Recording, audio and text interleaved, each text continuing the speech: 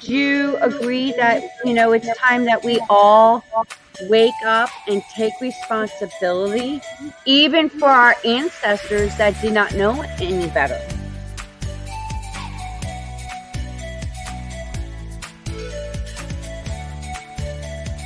Been waiting patiently to have this kind of conversation.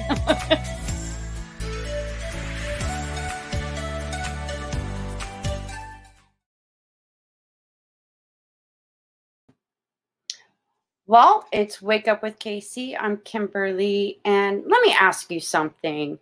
What is the meaning to you of diversity? What about inclusion? And what about tolerance? What if there's a failure of tolerance in today and how we're living? I have Dr. Kristen Donnelly joining us today to discuss this. Please welcome Dr. Kristen Donnelly. Hi, everybody. Kimberly, thank you so much for having me. Well, it is an honor and a pleasure. And I came across, one of your talks, and I found the topic that you talked about, how diversity, how it is a mental program, a limited belief based on our upbringing, and so much more. Please share with us today. How did this even begin in your discovery of what you've seen in your life experience, how you transformed your life with this? That's a fantastic question. And in order to answer it, I have to talk a little bit about my family. So my family has a mission statement. We're one of those families, and it's to impact lives and create wealth. And the wealth is holistic. So it's emotional, economic, spiritual, financial, psychological, communal. It's kind of all wealth. And so from the time that I was conscious, I was programmed in a way and trained and shown and guided to ask the question at all times of how can I serve the person in front of me? How can I impact their life and create wealth in their lives? We do it primarily through our network of family companies, of which I'm currently the co-owner and COO. And we also just do it in our personal lives. So even though I grew up in the suburbs, since I was 7 years old, we've owned a manufacturing factory in a very, very under-resourced neighborhood in Philadelphia called Kensington. And it is very common for, there to be functional illiteracy among adults. There's high rates of teenage pregnancy, like all of the tick boxes that tell you the neighborhood is a quote unquote problem exist in this neighborhood. And so I grew up spending school and playtime and church and Girl Scouts in a very typical suburban, I joke that I grew up in Stars Hollow from Gilmore Girls, and it's not that far off, pretty typical suburban America. But then also had this foot in Kensington and understood from a very, very young age that different people are different. And that being born in a certain place, I call it postcode privilege, where I didn't control who I was born to or who I was born, where I was born, or how my parents raised me. All I could do is recognize my own privilege and leverage it for the power of others. So I've had this background forever. And I go through life, and I get an undergraduate degree in adolescent psych. I spend a year in Northern Ireland teaching sex ed, actually, which changed my life and was fascinating. I get 2 master's degrees in people studies, in social work, and in religious anthropology. And the driving question of my life is, how does what people believe about themselves and the world around them affect how they interact with other people? If you grew up in the suburbs like me and you have no interaction with anybody who is different than you, what do you believe about those people who are different than you? Do you pity them? Do you envy them? Do you think they are less than you? How do you work with that, for example? So when I was time to do my doctorate, I went back to Northern Ireland and did it there and studied a lot about specifically women in that particular conversation. But the driving question remained, how does what we believe about ourselves and the world shape and affect how we live? And all throughout that whole time, my PhD was in 2015. And so I've been kind of doing this official work since then. But for most of my adolescence and 20s, I began to hate the word diversity. And it's because I would go to these diversity workshops where the only diversity anybody was talking about was racial. We were only concerned with Black people and white people. and we pretended it could be accomplished in a workshop. And I happen to be somebody who is very different than most of the people I'm around at any given time.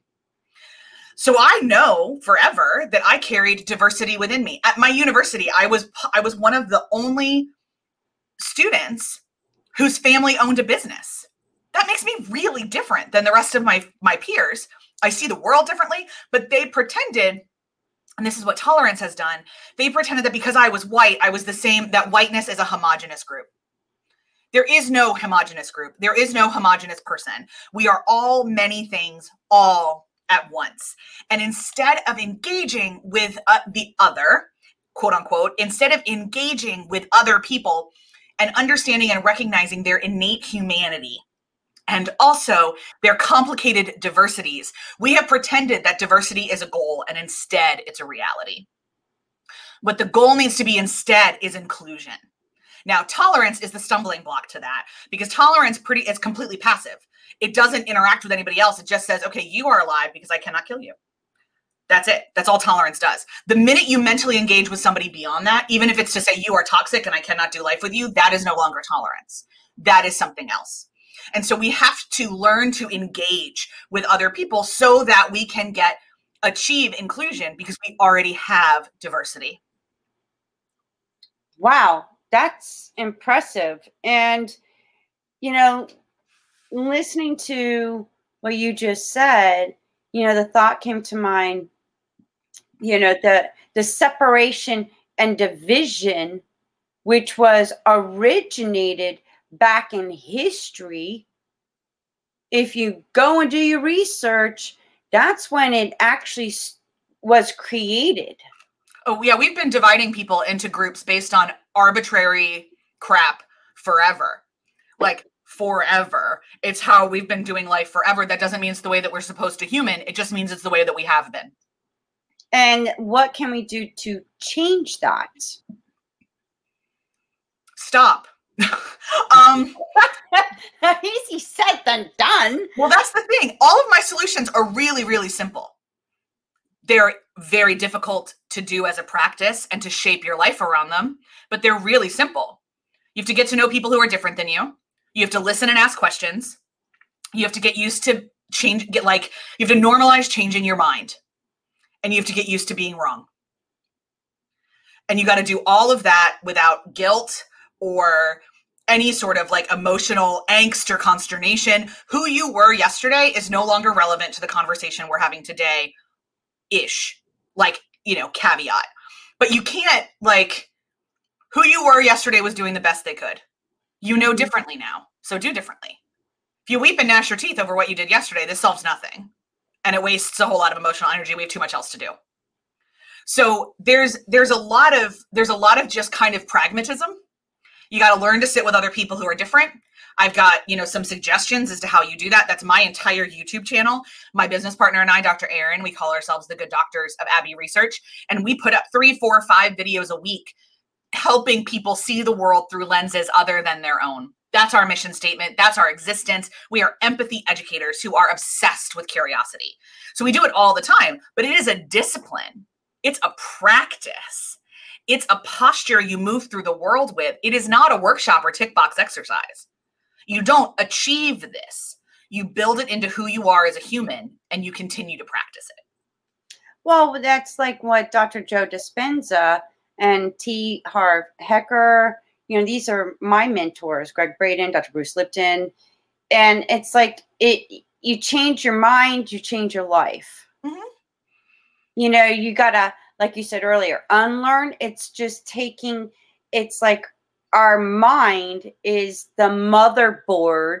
What we've been seeing, hearing, and speaking is going in to the hard drive into your subconscious until you sort of have aha or wake up moments what, this isn't really, how can I change the way I think, the way I feel, and the things I do in order to transform my life to become the best version of myself? Yeah. And, I'm born and raised in Florida. I'm a Floridian, but I've never been outside of the U.S. I always wanted to. I wanted to see what it was like over in other places. So the only place I could get any information, thank goodness for technology, is by pictures, reading books, going on the internet and researching. And it's like other cultures, and they create societies, and then societies create all this other dynamics and how we live. And to me, it's like, if you want to solve a problem, go to the root of the problem. Then you can change and realize, well, this didn't work in the past. This has been going on for history. What can I do now to change it for the better? And we're all connected. The point of the systems that we live under, systemic racism, systemic patriarchy, systemic, white supremacy, ableism, like all of the ways in which we've crafted the world. And so the default definition of human is a white, middle-class, cisgendered, heterosexual, white male who is completely able-bodied and whose BMI is medically acceptable. That's what we've decided is the ideal human. And we've decided this even in cultures where there aren't necessarily white men. We've still kind of globally decided that this is the default human. When you look at how technology is designed and how transportation is designed and all this kind of stuff. So it's a lot of work to go against a system. Like, internalized misogyny is a hell of a drug. Like, it's a lot of work to go against a system. And so what can we do? My answer is, first of all, understand that you're probably, like, I need to be really pragmatic, going to tear down the system. Mm-hmm. But the way the system actually is torn down is through little acts of resistance. It's every time. It's like, as we're recording this in the middle of July, the ESPYs were this weekend.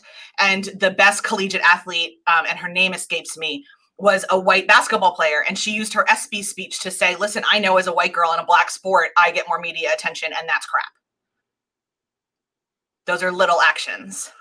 Small ways in which you orientate yourself to the lives and worldviews of other people.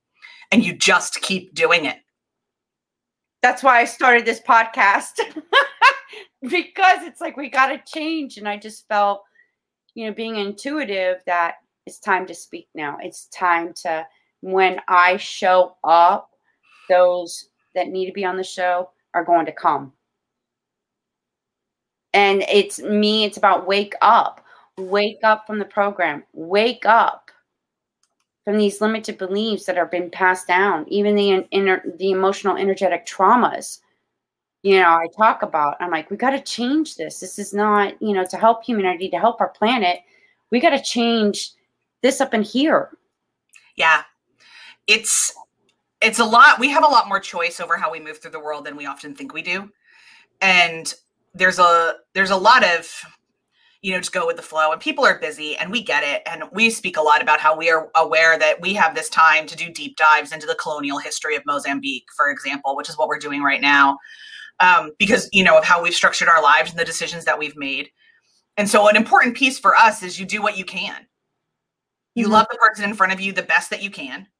When you find something that feels different to you than you've ever known before, instead of shutting it down and getting defensive, you get curious. You chase that curiosity, and you chase it until you've got more questions. Because here's one of the greatest secrets of any researcher will tell you: you are never done asking questions. My PhD answered one question and asked 19 more. Like, that's always actually a piece of academic research, is what is further research needed? We exist to perpetuate questions, because we're never going to fully know. None of us really know how to human. None of us really know what we're doing. We're all figuring it out as we go along. We see through a glass darkly. And that's the point.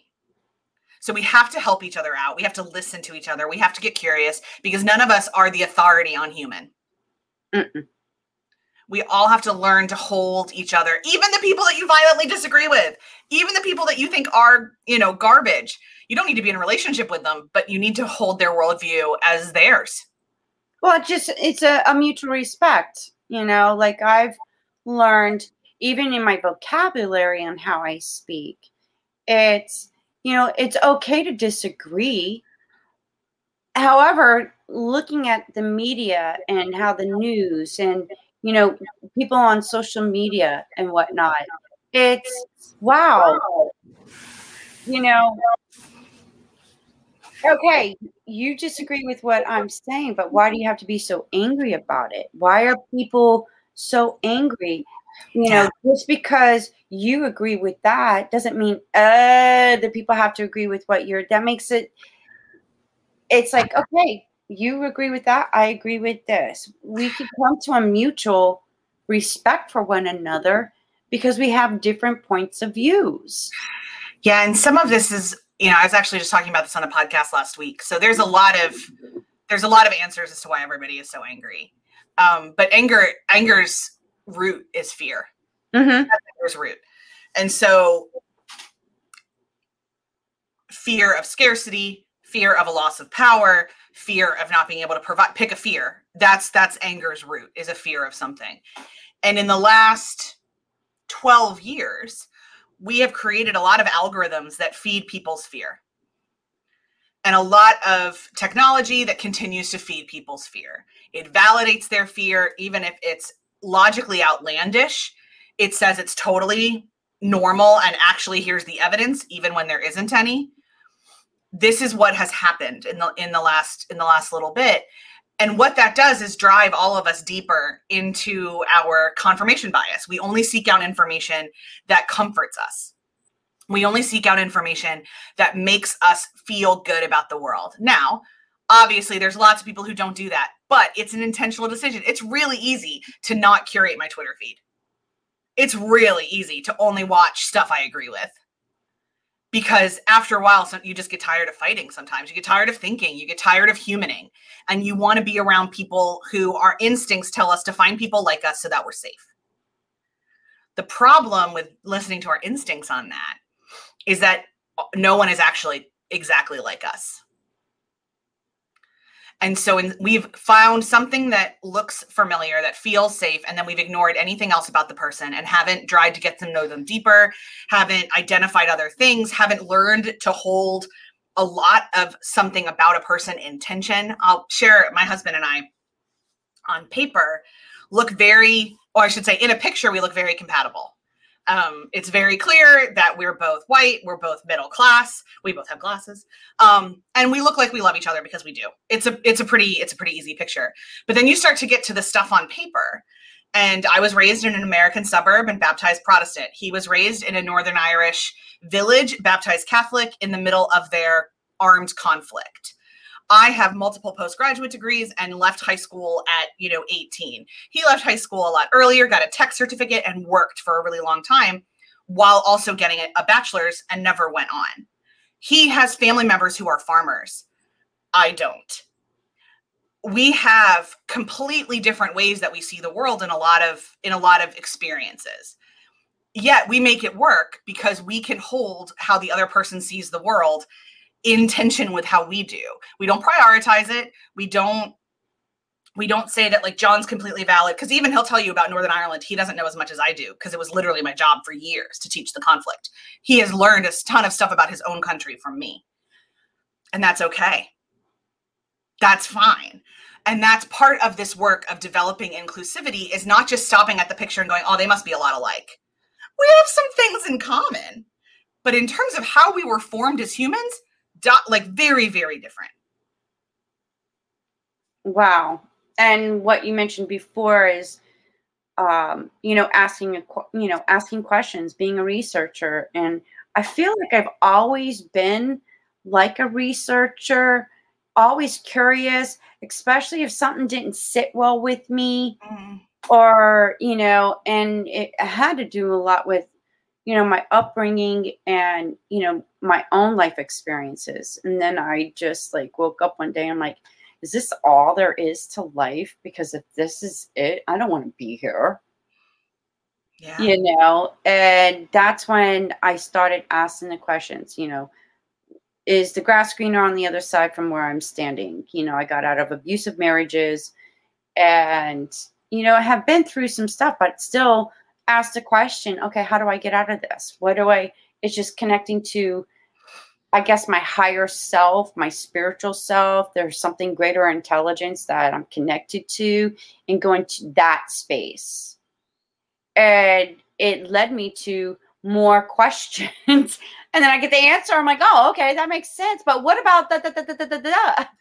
And I find it, I just become a curious researcher that, how does picking other people's brain of how they think, their perspective, their views. And I'm like, oh, okay, that's interesting. But then you got that negativity. So how do people that are just so stuck in their own reality that they're so comfortable with it, it's just like that negative energy, how do you go about dealing with that kind of person to where I'm like, stay away from those kind of negative people, because all they're doing is spitting out more venom. And that's fair. And that's a lot of people's reaction. My reaction is to at least understand why they're that angry and at least understand why they're that negative. Because if I can't, I don't believe in excuses, but I do believe in explanations. And we all carry context in our bones. And so this is where a lot of my social work training comes in. The very first thing that you're taught as a social worker is to understand the innate worth and dignity of every human. Done. It doesn't matter who they are, what they believe, what they've done, anything. They're a human person, and therefore they have innate worth and dignity. And so when I start from that position, it makes it a lot easier to ask questions, and it makes it a lot easier to hold their life experiences in tension. I have a friend who, if you look at the dictionary definition of child abuse, she is like every single text box, like every single one. And she's obviously a very complicated adult. We all are, but she's got some extra baggage. And when I first met her, I didn't know any of this stuff, because it's not like we walk around with like our trauma certificate, stapled to us. But the more I understood why she reacted certain ways to even certain restaurants, why she would get really, really angry when I was reading a book that she had a negative memory with, the more I could get her to talk and explain things to me, the more I could carry empathy for her. And also she could pursue healing. That's another thing, is that often really negative people don't even understand why they're negative and don't even understand how to get out of it. It's like a self-fulfilling prophecy. And so she didn't want to be this way. She wanted to be free, but it all felt overwhelming and scary. And so we could do tiny baby steps. I don't need you to tell me the entire history of this particular incident. I'm just really curious why McDonald's is a scary place for you. Like, can you unpack that for me? And that was done in relationship, and that was done, in a lot of things. And now, was I negatively, possibly emotionally affected? Maybe. But honestly, part of, I think, energy work is not absorbing the energy of other people. And so I could sit, as long as I was sitting in my energy and my calling and who I was and my divinity and all those other words that you want to use, she really couldn't affect me in that way. And it actually let me love her in a deeper and better way. Wow, I'm glad you said that. That is a new perspective of looking at it, even as challenging as it is to, even during this pandemic and the chaos that I have to limit what I see. And that makes total sense.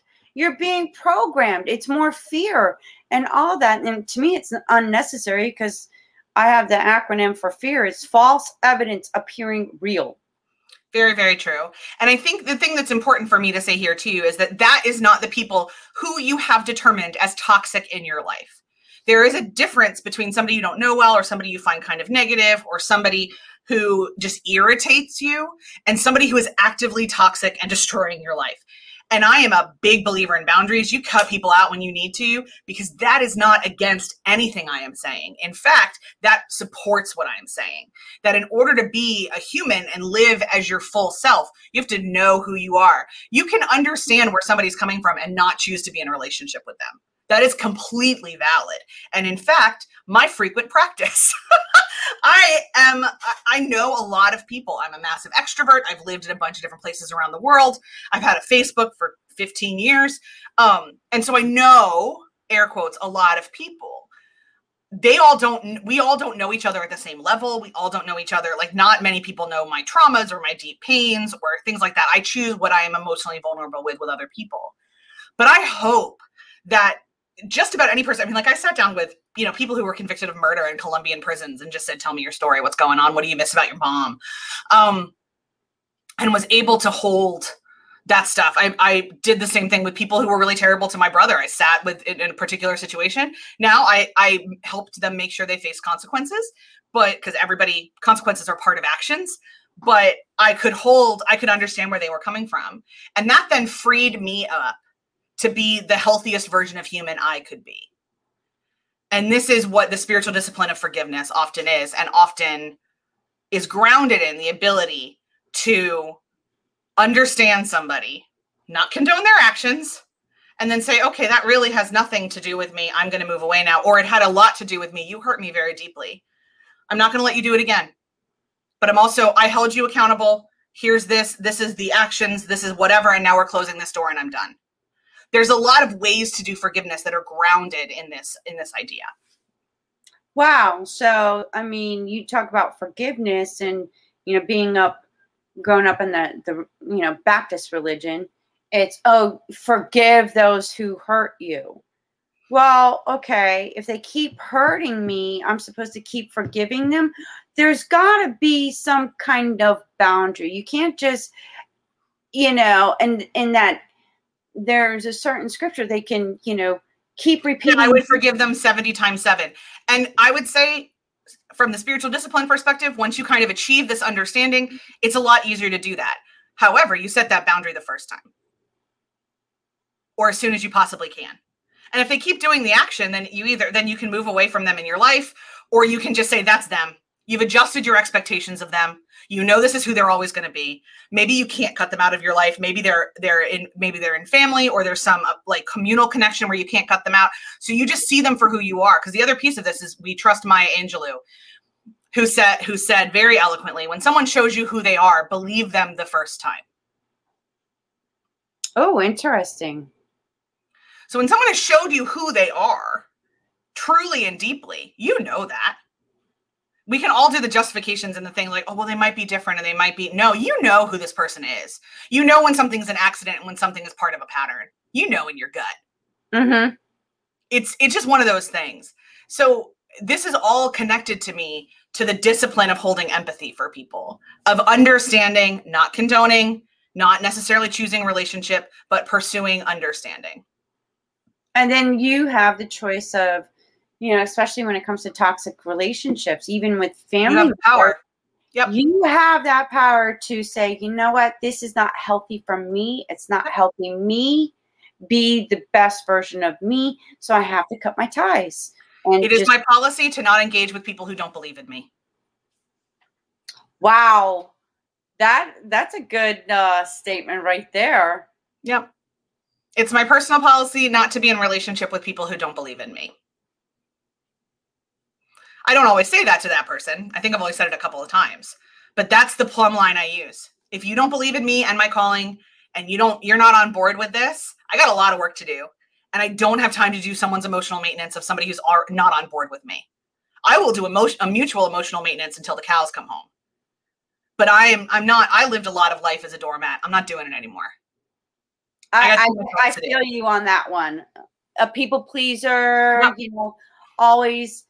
And I think it was from, a scripture that I read is like, do unto others as you do to yourself. So yep. I'm like, okay, if I'm giving love, affection, respect, I'm thinking, okay, I should be getting that receptively. Yeah, absolutely. And then what happens if you don't, like, okay, I'm giving all this, I'm treating this person the way I want to be treated, but this person's not giving me the same as I'm giving. Isn't this a law of attraction kind of thing? I mean, that's where I'm like, yeah, I think I respect the law of attraction. I'm not saying the law of attraction is wrong, but I think all universe laws are nuanced. Like, I think they're all of humanity is nuanced. So like, you're going to attract, like, you have to be in life with people you don't like. That's how humanity works. And so, yeah, you might be attracting negativity. You can look at that. If everybody in your life is a terrible person, look at your own inner life and you're like, I don't like anybody I hang out with. Well, look at what value. This is really typical thing of people who date people who are not kind to them, often are not kind to themselves. That's like a fairly decently proven statistical reality, and also just a massive trope in fiction. It's something we kind of all understand. But you'll still have to be in relationship on some level, even if it's professional, with people that you think are garbage people. And so doing your own work inside to hold your own power and your own divinity and your own energy, pursue understanding with them, but don't engage energetically with them is the ultimate goal and kind of end game, to use Marvel parlance, of where we're going here, so that you can engage more holistically without potentially opening yourself up to vulnerabilities. That's great. Thank you for sharing that with us. And what you said, you do workshops? Yep. And whatnot. Now, with your profession and with this pandemic, how did you work around to be able to still offer your services and whatnot? Oh, we went on YouTube. Oh, okay. We went on YouTube. We had been on YouTube before.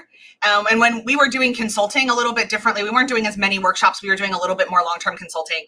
And in the kind of middle of the pandemic, we looked at each other and we were like, no one's going to A, be paying for consulting a whole lot. And B, we don't think that's really where our passion is. We think we actually started doing it because a lot of people said we would be good at it. But we don't have as much fun doing it as we thought we would. So what do we have fun doing? We have fun educating. Okay, what can that look like? So we just, blue sky dreamed, what could this look like? So we, created a couple new series on our YouTube channel. We have one called The Colonizers World Tour, where we go around the world and spend a week in a different country that has been colonized every single week and talk about the effects of colonization on them. We discovered there are only 3 countries in the world who were not at least temporarily colonized by a European entity. 3. Really? Japan, South Korea, and Thailand. That's it. It's 3. And so we have to be talking about colonization significantly more than we are if we want to talk about culture and globalization and systemic racism and white supremacy. We've got to talk about colonization. So we started. We went through and picked some countries. We're going to do more next year. So we started that. We started doing some more, coverage of culture. We love talking about culture, both popped and lived, and how you can use culture to help build empathy. So we did a lot of that. We didn't charge really any money during COVID. There was other priorities going on.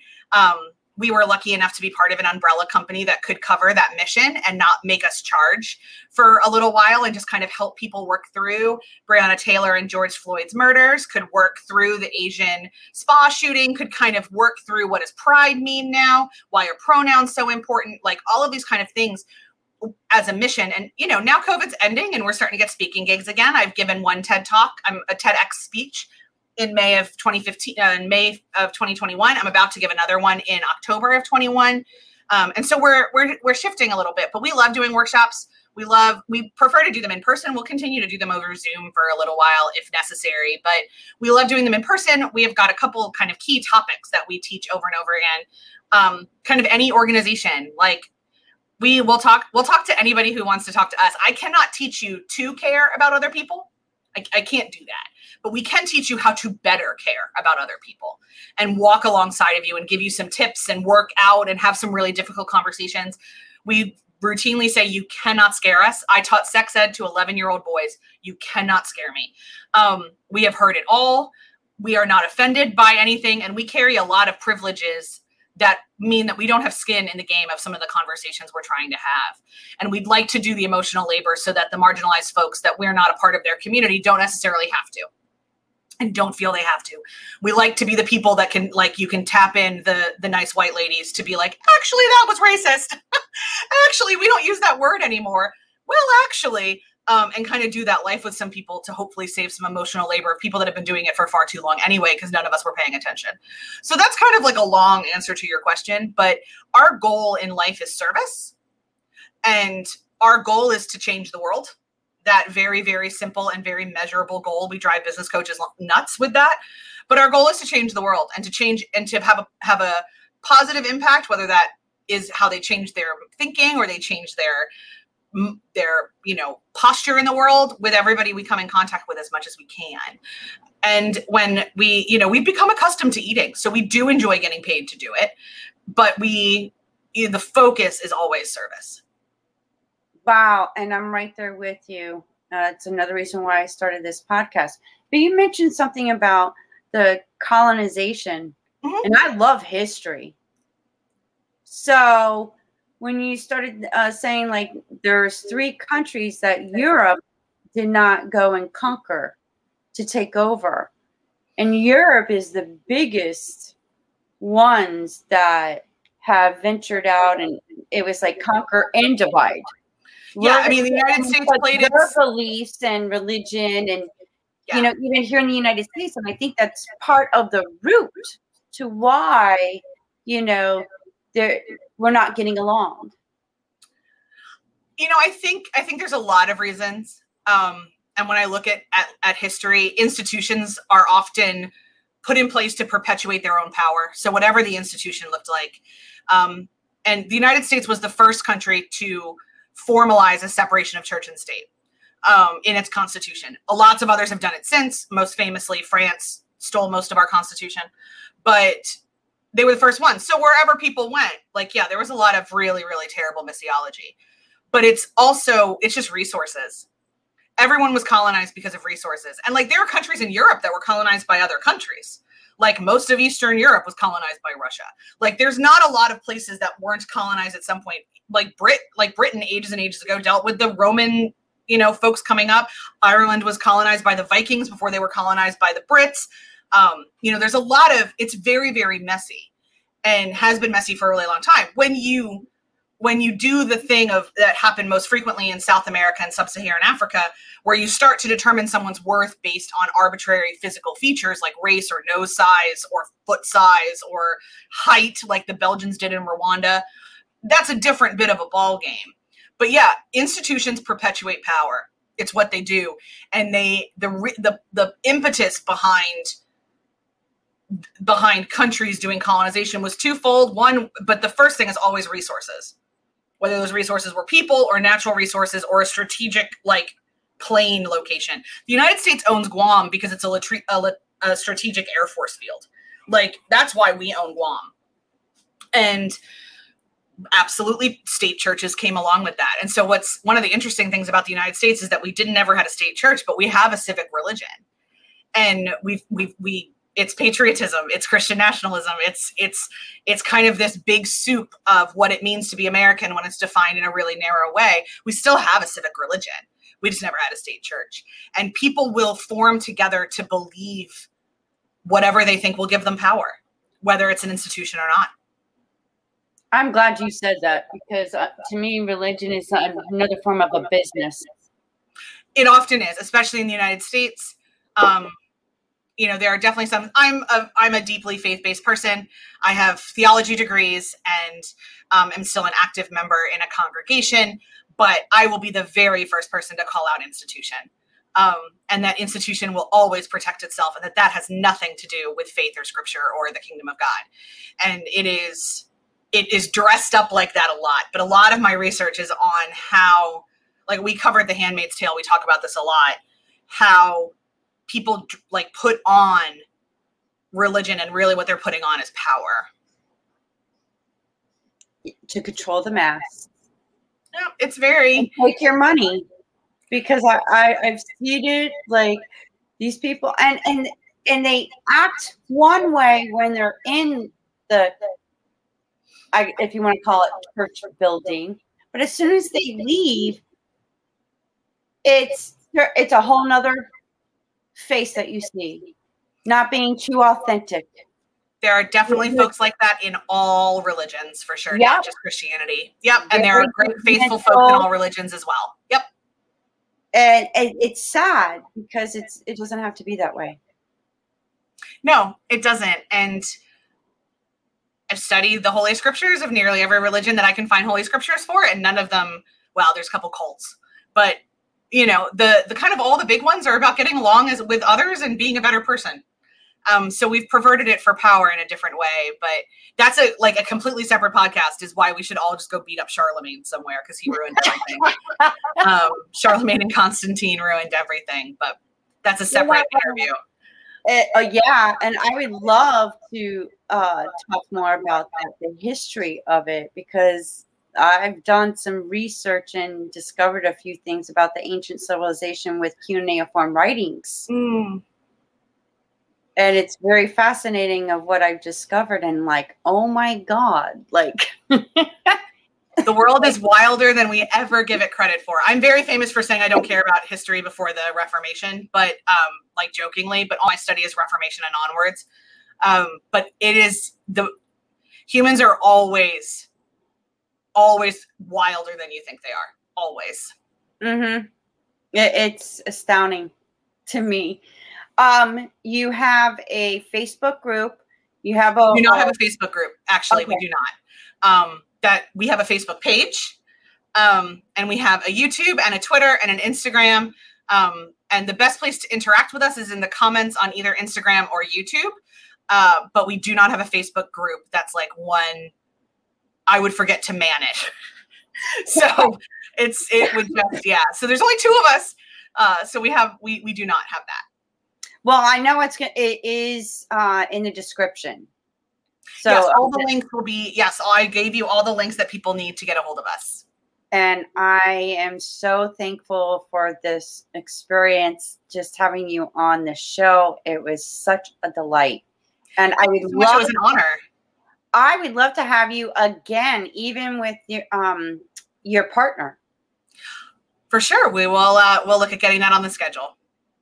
Absolutely. I look forward to it. Thank you for joining us, Dr. Kristen Donnelly. It was definitely a pleasure. And I hope this helps somebody that's listening today to even just question and just think outside the box.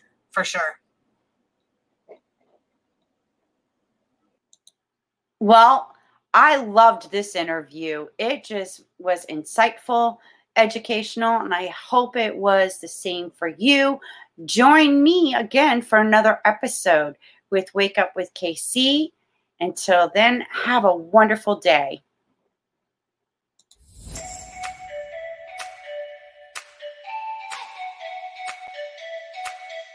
Do you agree that, it's time that we all wake up and take responsibility, even for our ancestors that did not know any better?